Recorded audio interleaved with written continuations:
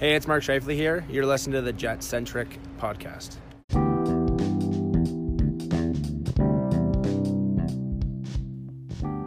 Hey there, Jets fans. Welcome back to the Jet Centric podcast. My name is AJ, one of your hosts, and this is episode 84, an interview with myself, interviewing Dave Starman.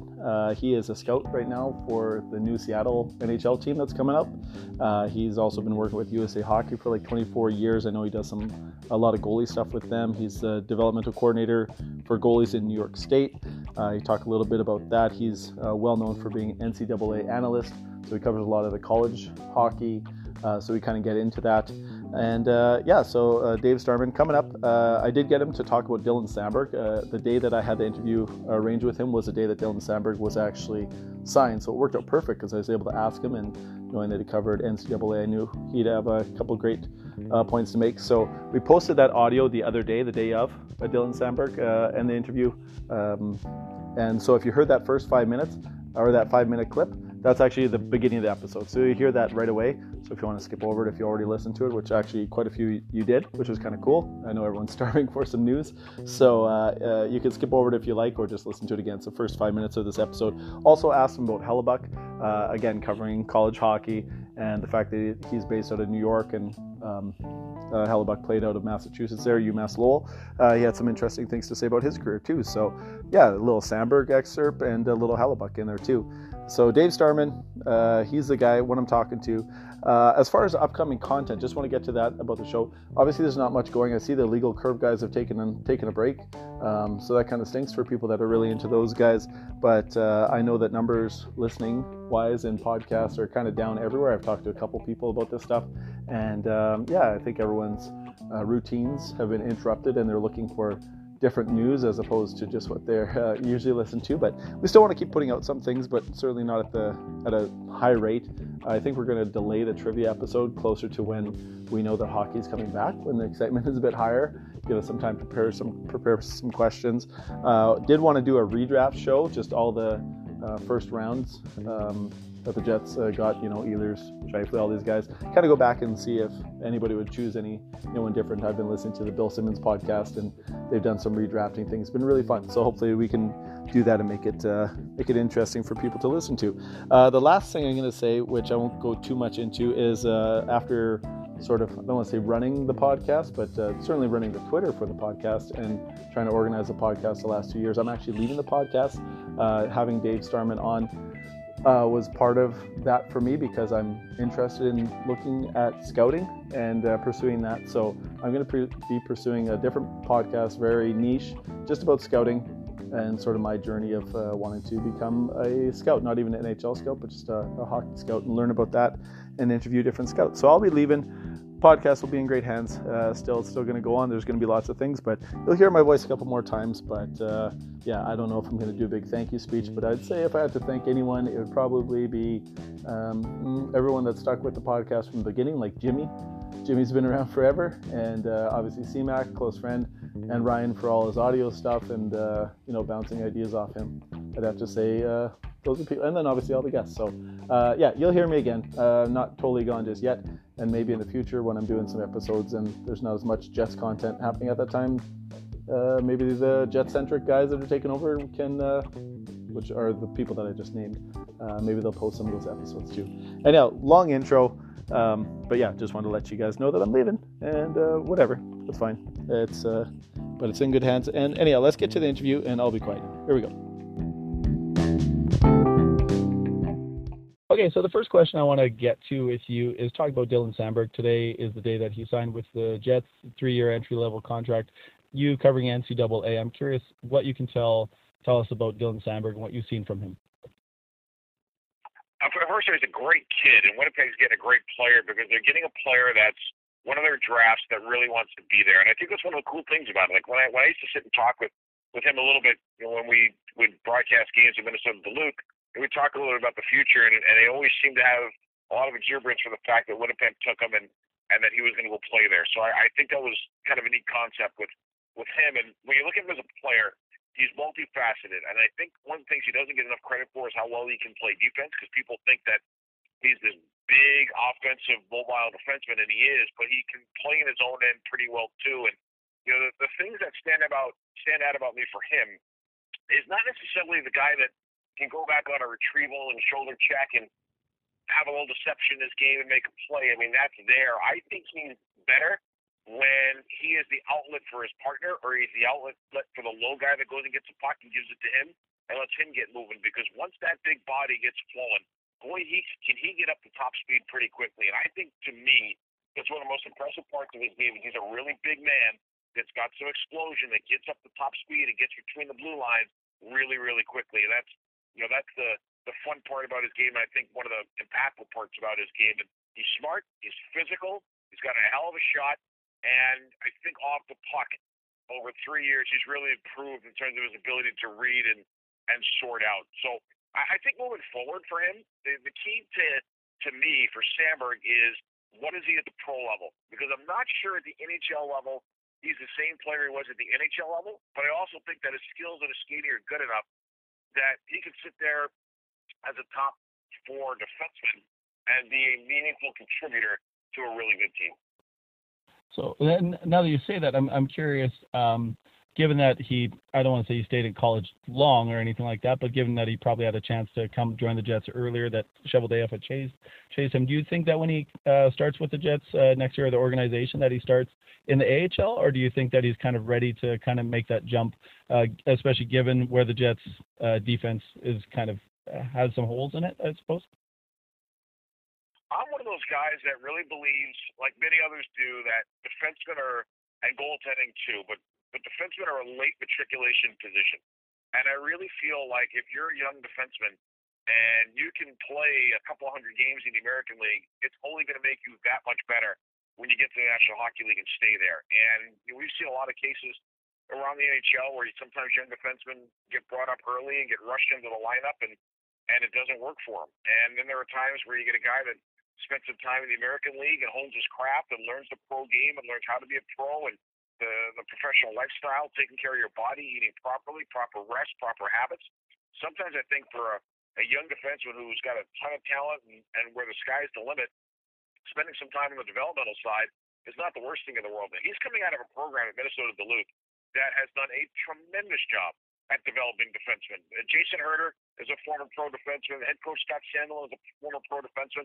And those two guys have made magic when it comes to developing really good defensemen. You think of Scott Perunovich, you think of Mikey Anderson, you think of Nick Wolf, who just signed a pro contract. You go back to Brendan Kotick, who's a big guy who was a Division III player who signed a pro contract in the American League. I mean, they have really been able to. Neil Pion's another one. I mean, they have created some really good defensemen there. To me, for Samberg, this is just my personal opinion, if he was able to spend some time in the American League figuring out the pro game before he came up to the NHL, I think that makes him even that much better when he gets there. So if he goes down to the Moose, we shouldn't all riot then? You think that's the right move? And that's good to hear coming from somebody who's, been around and done this stuff. Because as fans, we get a little excited about every draft pick, and as soon as the guy comes up, we want to see him right away, right? But I guess the process is part of this, right? There's no question, and I think that the process part of it is, to me, the be-all and end-all. I think each and every player develops at a different pace, and sometimes smaller players develop faster than bigger players. Some bigger players, if they're forwards, they might develop faster than bigger defensemen. To me, there's that old thing that we use in USA Hockey a lot: you can't speed farm. Like no matter how much water you pour on a plant, that plant develops when it develops. And I think sometimes for players, that's the same way too. And you can look at Dylan Samberg and see him play some NHL exhibition games and maybe play some NHL regular season games early just to get a taste of it, and it'll probably look fine. But it's the process. It's over 80 games. Can you have your A game, or at the very least a really good B game, over the course of 80 games at that young age, playing in the NHL, which is an unforgiving league and will chew you up if you're not ready? And that's why I like to see a lot of young defensemen, if they can, spend some time in the American League honing their craft so that when they get to the NHL, they are ready to go. Right on. I like it. All right, let's move along to now what you're currently doing, at least one of your many hats that you wear.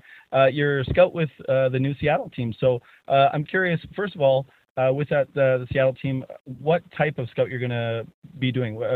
I know that you do a lot of work, analyst stuff with the NCAA. So are you going to primarily be focused on scouting for them there, or is it pro? What is the hat that you wear with the new NHL Seattle team? This year, based in New York. I was handling NHL scouting, so and the Islanders were one of the teams I got to see a ton, and it was really good for me personally. After close to 10 years scouting predominantly the NCAA and a little bit the American League with Toronto and Montreal, it was really good to be able to see the NHL on a more consistent basis because from my perspective as a scout, it really changed the way that I looked at some players. And it's funny, I can go through lists when I was with Toronto, with Montreal, of NHL or NCAA free agents that I was really high on that I were convinced were going to be a top 4 NHL defenseman. But when you watch really good top 4 NHL defensemen on a night-to-night basis, you realize they're different than what you might have thought watching the NCAA guys consistently. And so for me personally, I think it has really sharpened my eye in terms of what I'm looking for among NCAA players, whether drafted or undrafted, what I'm looking at in terms of what a player needs to be a legitimate top 2, top 4, top 6, or even a 7th defenseman at the NHL level. So that's kind of what I did a lot of this year, and it was like I said, it was really good for me to be able to see this with a different perspective, and I'm thankful that Ronnie Francis and Ricky Olczyk assigned me to that for this year. Well, what happens down the road, I don't know in terms of coverage, but I'm thrilled to death that I really got a chance to see the NHL for a full year. So in saying that, do you think that's probably like a good thing for scouts to actually do, is to maybe switch between the pro and the amateur to see what that development looks like at the end and actually see more of the pro stuff and also see the minor, like how, and look back on a player's trajectory and see how well it matched against people's projections and everything like that? Because I've heard before something about people, switching jobs every 5 years, not being like a bad kind of deal, because you kind of get a new perspective, maybe beat writers kind of switching teams or people within media. Do you think that's maybe the future of scouting, or have you already seen that happen where people not necessarily get info passed on from another scout from another level, but where people are actually looking for opportunities, and maybe that'd be good to switch over from side to side? It's a great question, and it's something that a lot of teams are doing right now. I remember I was having dinner one night after a game with one of the directors of amateur scouting for one of the teams, and he said to me, what we do with our amateur guys is we make sure that they see 5 NHL games and 5 AHL games every year in addition to doing their amateur scouting. So that way they get a perspective of what the NHL looks like, what the American League looks like, so they can do some mixing and matching when it comes to what they're looking at on the amateur side. And those are the guys that are looking at amateur scouting in terms of how they're going to rank players for the draft. So and the same thing on the pro side. They want their pro guys to go see a couple of NCAA games or a couple of major junior games a year, so they can just see some difference in terms of the players that are coming up and be able to compare that to the NHL. So I think that if you can run the spectrum, that is great. If time affords you to do it, that is terrific. And there's a talk show host there in the U.S. who I remember once saying that if you don't reinvent yourself every 5 years, you're doing yourself a disservice. So I do think that every once in a while, if you could change your perspective and see things a different way, or take a look at a different league, it's probably really good for you as a hockey ops person. Right. Now, back to the Seattle thing specifically, I'm curious, in your experience, you mentioned being with the Maple Leafs and with the Canadiens before too.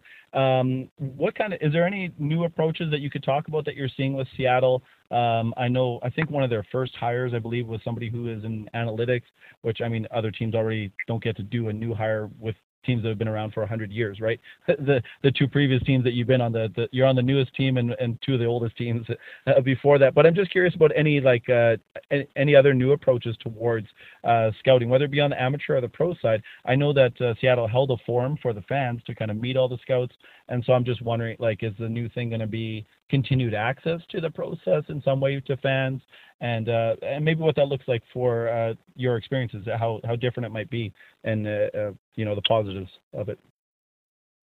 That's a really interesting. I never thought about that. It was 2 of the oldest teams in the history of hockey, and now with the newest one. I never even thought about that as I reflected on Toronto, Montreal, and now Seattle. That's kind of neat to think about. But when you take a look at the newer ways of doing things, I think there's a great article that just came out in The Athletic about what scouts look for and what their priorities are. And there was a question about analytics and how much they use them, and the impression of guys who played in the league 50 years ago, and that's all they want to do is see games. They don't want to read paperwork or notes or stats or anything like that. But You made a good point about Seattle. That one of their first hires was a young lady named Alexandra who actually went to college in Georgia and was more on the stat side of things. And she got into the analytics side of it. And from everybody that I have talked to, apparently she is top notch. I cannot wait to spend some time talking about that side of hockey with our analytics department once we all gather as a group. And I think in Montreal, I know that analytics mattered.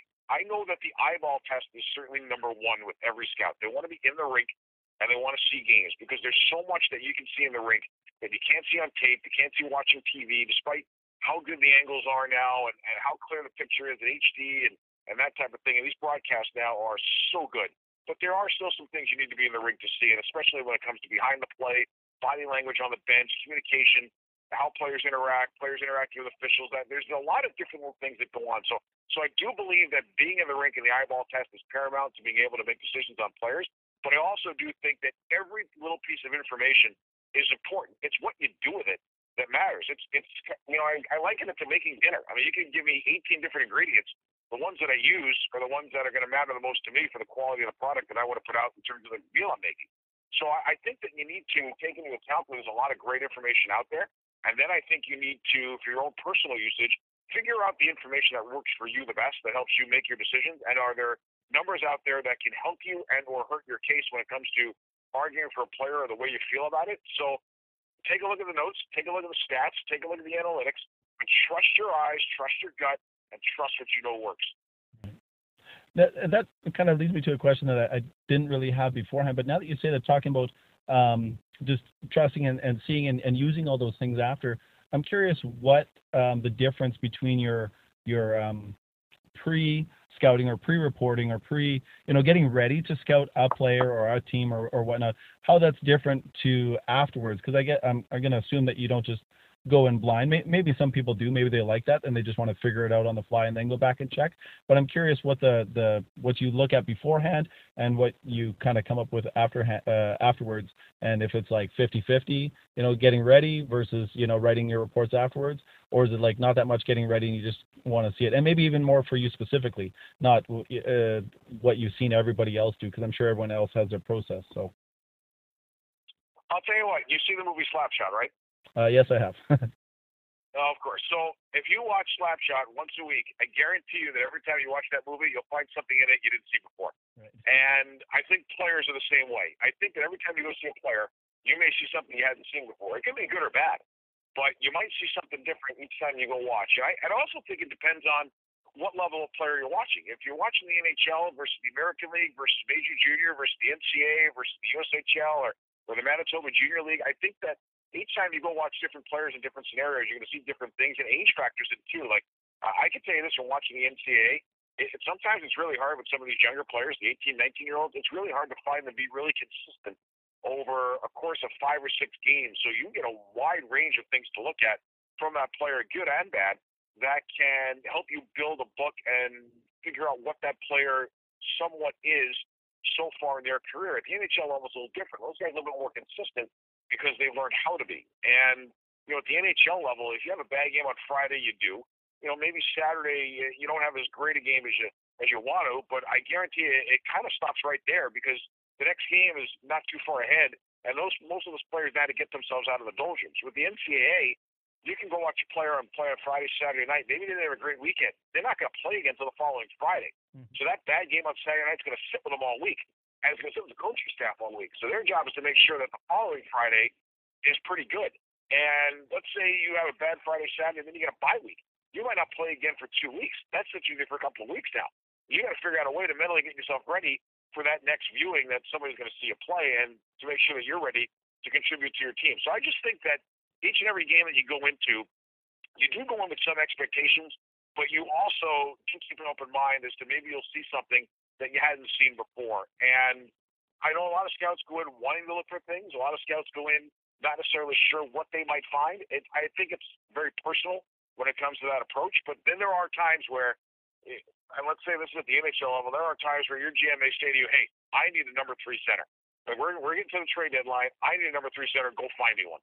And then you're going specifically to go find one particular player on that particular team you're watching, and you're really only watching the centerman that you think might be available for you in a trade or maybe as a free agency thing somewhere at the end of the season. And that's where it differs a little bit in terms of what you're going into a game looking for. Right. Yeah, I guess if you have your marching orders versus just, the starting, different, like for amateur scouting, right? At the beginning of a season, maybe identifying a bunch of players and kind of going in blind because you got the year to figure it out. But yeah, like you say, if you got your marching orders, then that probably changes everything, right? Absolutely. And, and with the guys on the amateur side, I mean, like I always loved that argument, back when the Eichel McDavid draft, when people were talking about, who would you take first, Eichel or McDavid? I know everybody talked about that all year. For the amateur guys, it's interesting because there's really only 4 teams that conceivably are going to have to make that decision. So the rest of the teams in the NHL, they're trying to figure out, okay, well, wait a minute, who are we taking fourth? Like McDavid and Eichel are going to be gone. So the next thing comes into player C and player D. Like, so if we're picking third, are we taking C or D? Or if we're picking fifth, are we taking player E, F, or G because it's spread out a little bit more at that point? And that's where I think on the amateur side it gets really neat. There's only, as we said, there's only a couple of teams that are going to be in the running. Have to make that decision who we taking number 1 or number 2 if there's a guess as to who it's going to be. Right.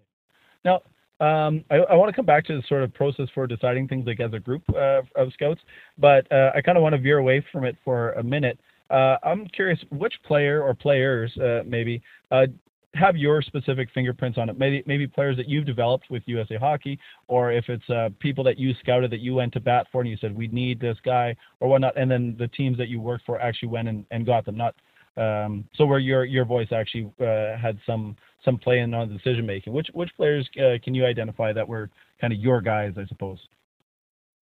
I'll tell you a great story. My first year at Toronto was Ben Scrivens' senior year at Cornell, and I really like Scrivens as a goalie. Now, I remember Ben as a freshman at Cornell because we did a lot of their games, and as a freshman, he was nothing more than a big rebound machine. I mean, he made a lot of saves, and he was kicking pucks all over the planet. And I really liked him as a goalie, but I was worried about his rebound control. The more I got to watch him, the more I saw him improve. That by the time when I got hired by Toronto to do NCAA free agency, my number 1 goal that year was to convince the Maple Leafs to sign Ben Scrivens. And I watched him a ton that year, and I probably had 15 viewings on him through the course of the season. I was sold, and Dave Poulin was my immediate superior, and I said to Dave, I really think that this is a free agent that we're going to want. I think he could be a solid backup at the NHL level for at the least, and this is a guy that I think we should bring in. At the very least, he makes the American League team better, but I am going to go to bat for Ben Scrivens. That was my guy that year. And so, Dave had seen him a little bit, but not a ton. And then we get to the Albany Regional in 2010. And that was the year that RIT and Jared DeMichael is their goalie. He's now the assistant coach at UMass. Jared DeMichael wrote one of the great stories of all time, and he upset I think he upset Denver and UNH on the way to getting RIT to the Frozen Four, which nobody saw coming. But one of the teams that fell short in that regional was Cornell. They lost in the opening round to UNH, and Scrivens was awful. It was the worst game I saw him play in 4 years. The game ends. Within 3 seconds of that game ending, Dave Poulin's on the phone, and he calls me, and I asked him, I said, hello? He goes, you sure about this? And I said, hey, if you take his best game and his worst game away, and they're probably within 2 weeks of each other, and let's take his best game and his worst game off the table. This being his worst, yes, I'm sold. And Toronto wound up signing him, and he had a pretty decent NHL career. But I look back at him, and Charlie Lindgren's another one. Charlie Lindgren was playing at St. Cloud State, goaltender there, and was pretty good. Another guy who undrafted and kind of got better through his college days, and Lindgren I had seen a ton of, and so Lindgren was kind of my guy in the free agent goalie race that year, and I remember Scott Mellamy was my immediate superior, former Flyer, Panther, and they had a really tough regional game against Ferris State where they lost 5-4 in overtime, and Charlie wasn't very good in that game. Same conversation. Bill calls me right as soon as the game's over. He goes, you better be sure about this one. I went, hey, once again, you take away his best game and his worst game, I'm still pretty sold, and I know Charlie's had some success at the NHL level so far, and I think somewhere down the road he probably will. That's awesome. And that's good because it kind of leads actually into my next question, which I kind of put on the back burner for a second, was about the process for making decisions. I mean, again, we can declare that it's going to be a little bit different on the amateur side versus the pro side, but I'm curious how teams come up with consensus, right? Is like how much of it is a group effort? How often do you feel like there's too many cooks in the kitchen trying to, get their piece in about a player or their guy or anything? So I'm just curious if you could maybe speak about the process there. It sounded like that's a very intimate one that you had with just your superior, but generally, is it more of a group process when you're doing these things?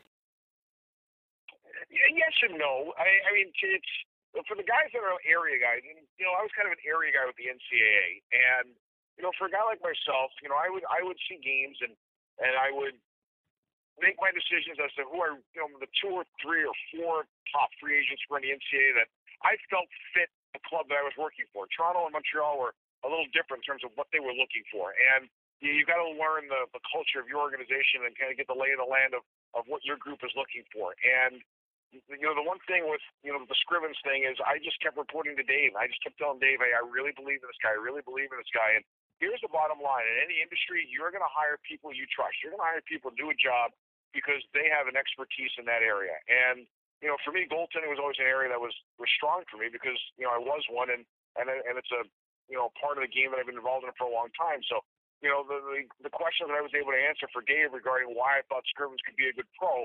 The answers that he got were answers that he could go to Brian Burke and say, hey, listen, I trust Dave on this one, and here's why I trust him, and here's what he's telling me. And it's been pretty consistent with some of the guys that have just filed reports on him, throughout the course of his career in other areas. And I've seen the kid play. I like him, but I'm going to trust Dave's decision. That's kind of how it works in a lot of ways. And the one thing that I've really learned in the scouting world is how much NHL GMs and how much directors of amateur and pro scouting really trust their eyes in the field, because you can't see everybody. So at some point, you've really got to defer from yourself to your subordinates and your scouting staff and say to them, hey, I've got a guy that has been unbelievably passionate about this player. He believes in this player. He likes this player. Here are the reasons why he likes this player. Here are the concerns he's got about this player. But this player, he really feels is a player that our organization should have. And when there's trust within a group of scouts and a group of hockey ops executives, then really good things happen. And it's one of the fun things to be a part of in the scouting world. Sometimes these arguments can get pretty intense, and sometimes they can be pretty quiet. But the beauty of it is there's trust in the room. There's trust in the opinions of the people on the ground, because the people who are making their arguments for a particular player have probably seen that player play somewhere between 40 and 50 games. And I think it's a really good sample size. And one of the guys I really enjoyed doing this with was Shane Churla when I was in Montreal. I thought Churla had a great mind for asking the right questions about why a player should be considered. And, part of the game is asking the right questions, and part of the game is being able to listen for the right answers. Yeah. I like that. I like how you summarize it there, too. I guess that kind of leads to maybe not a darker question, but a more negative one. Sometimes I'm sure that you work so hard on like scouting a certain player, sort of on the other side, not who you have your fingerprints on, but then you don't even get your guy, right? Like, have you ever had that crushing defeat of basically having a year of everybody you looked at and they weren't available when you wanted to get them, or the group sort of went a different direction? Have you had that sort of feeling? Because I feel like scouting is going to be the unsung when things go great, generally too. Nobody really thinks about them. The general manager gets most of the credit, but then also when things don't go well, especially for individual ones, you probably don't hear too much about it too. But I'm sure there's some stories of, going to bat for a guy or a couple of them and then not really getting any of them either. You know what? That's just a part of the game. And it's a frustrating part of the game, but it's just part of it, because you got to think about it. There's a lot of players out there. There's a lot of teams, a lot of good players that a lot of teams want, and sometimes it's on the player side too. So let's think of that from a draft perspective. I can tell you for sure, every scout I know has got 1 or 2 players that they really went to bat for in the draft, and the pick before they were going to take that player, somebody else did. And all that work that you're mentioning kind of goes down the drain. But it really doesn't, because remember, this is a different NHL than it was 25, 30 years ago, where when you got drafted by a team, you could stay there your whole life. Now between restricted free agency and then unrestricted free agency and all kinds of different nuances, if you really, really like a player and that player gets drafted, here's the thing: within 2 years, that player could be up for trade. That player 4 to 5 years down the road might be a free agent that's in your wheelhouse. I mean, it's like there's a lot of different dynamics where you can circle back to that player and everything you knew about him as an amateur, you're just building a new book on them as a pro. And that's kind of one of the neat things about it. It's a little bit cyclical in terms of how those things happen. And also, don't forget, there are a lot of scouts where, hey, listen, you may love to play. Let's say you're scouting for Edmonton. You may have loved this kid in the draft, and he went to somebody else. But now 2 years later, you're working for Dallas. Right. And all of a sudden, this player is part of a trade, and you walk in and say, hey, I would love to have drafted that guy when I was with Edmonton. You know, if we think we can get him in a trade now here in Dallas, let's go get him, because here's why I loved him coming through the draft. So just because a player got away from you from a draft perspective doesn't mean he's got away from you forever.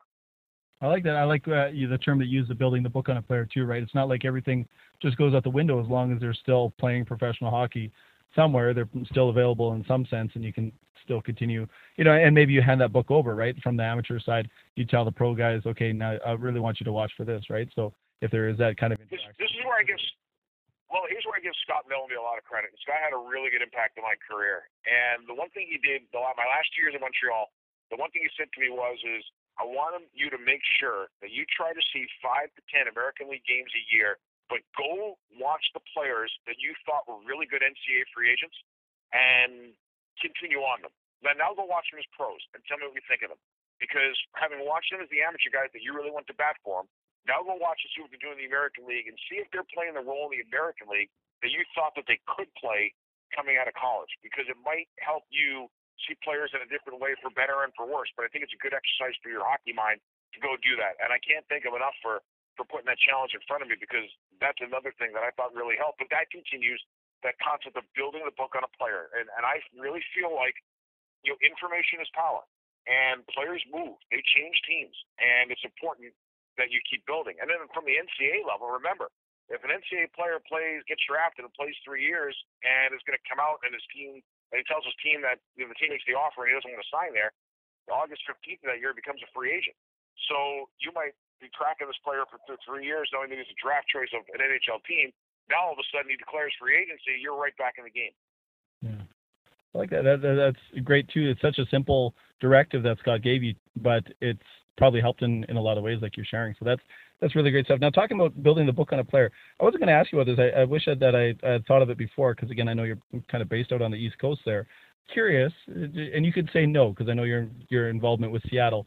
But did you have any comments about Connor Hellebuyck that you can maybe pass on to Jets fans that might listen to this, or you can just pass? If you like, it's totally fair.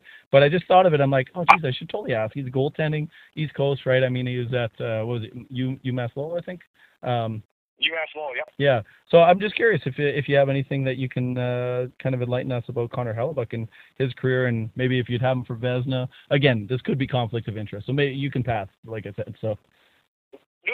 Here's what I can say about Connor Hellebuyck. He was a great college goalie, and But I'll tell you what, and I say this as a compliment to him, he was the most boring goalie to watch at the NCAA level. He was a big blocker who barely moves, but he was good at it. Like, he knew where to be. Positionally, he was terrific. Technique-wise, he was great. He was competitive. He had great hockey IQ. He was good with the puck. No rebounds. Like, I loved him as an NCAA goalie. Then I didn't see him for a couple of years.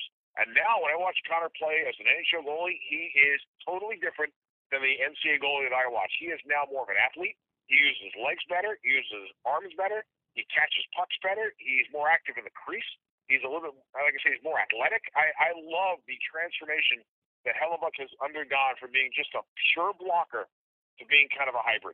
And good for him, because he took the NCAA game that was successful for him there, and he became a pro goalie with just a maturation process and figuring out they needed to be more at the next level to be successful.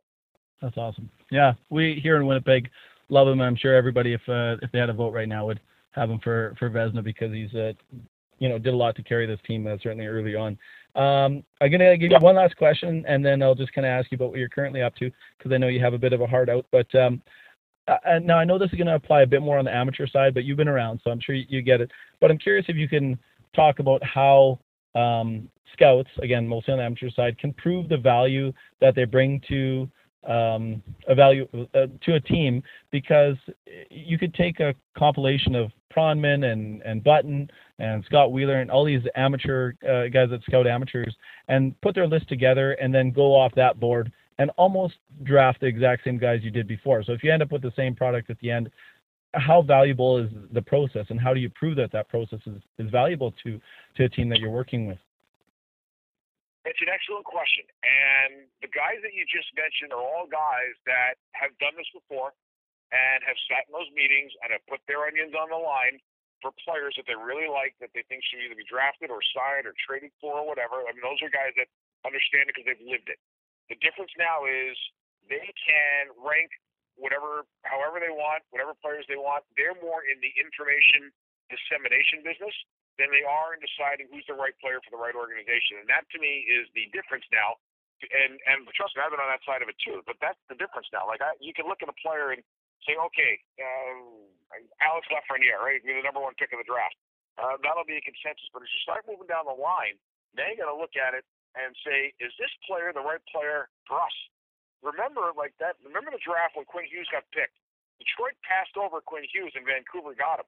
Obviously, Detroit decided that Quinn Hughes was a really, really good player, but might not have been a player for them.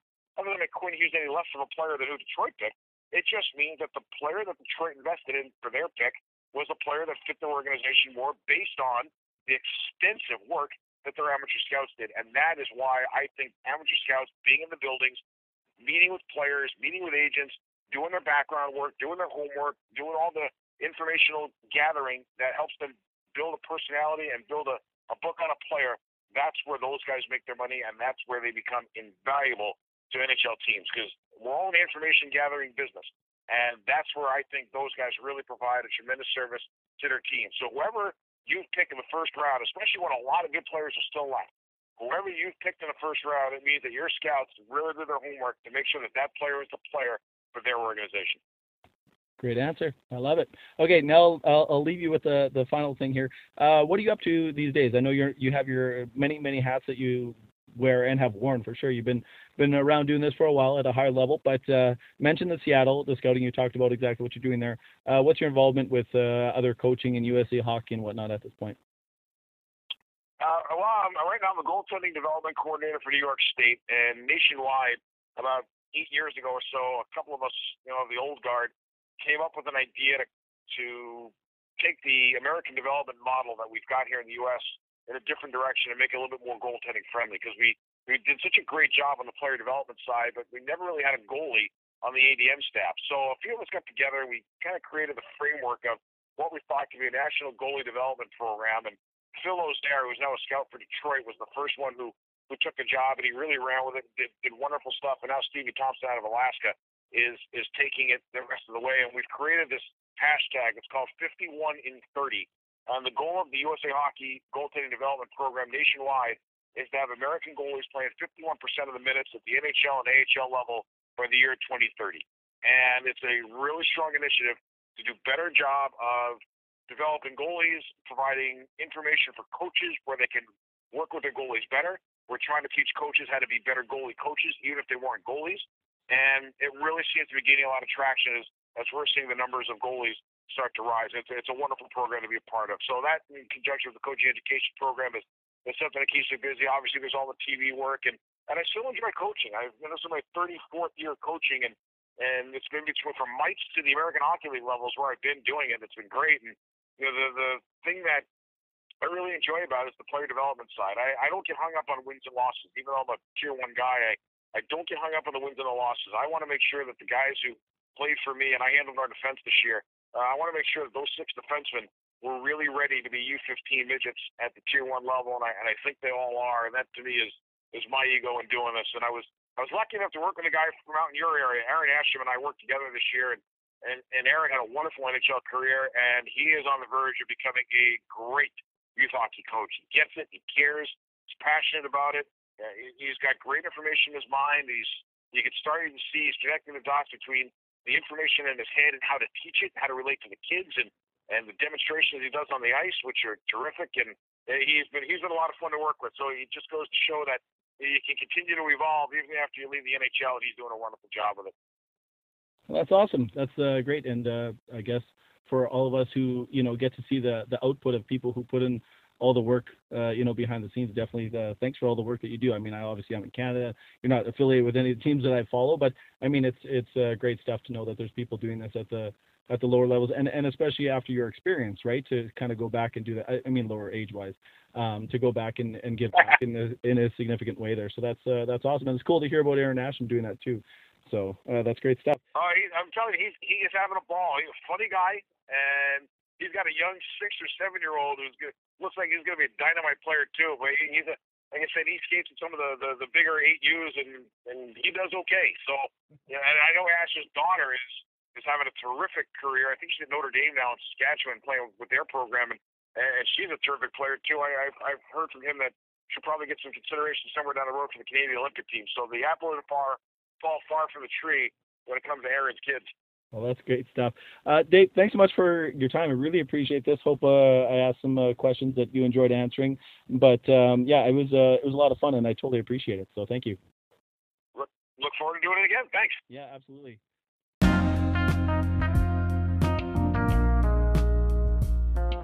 I'm Kurt Kielbach, and thank you for listening to the Jet Centric broadcast.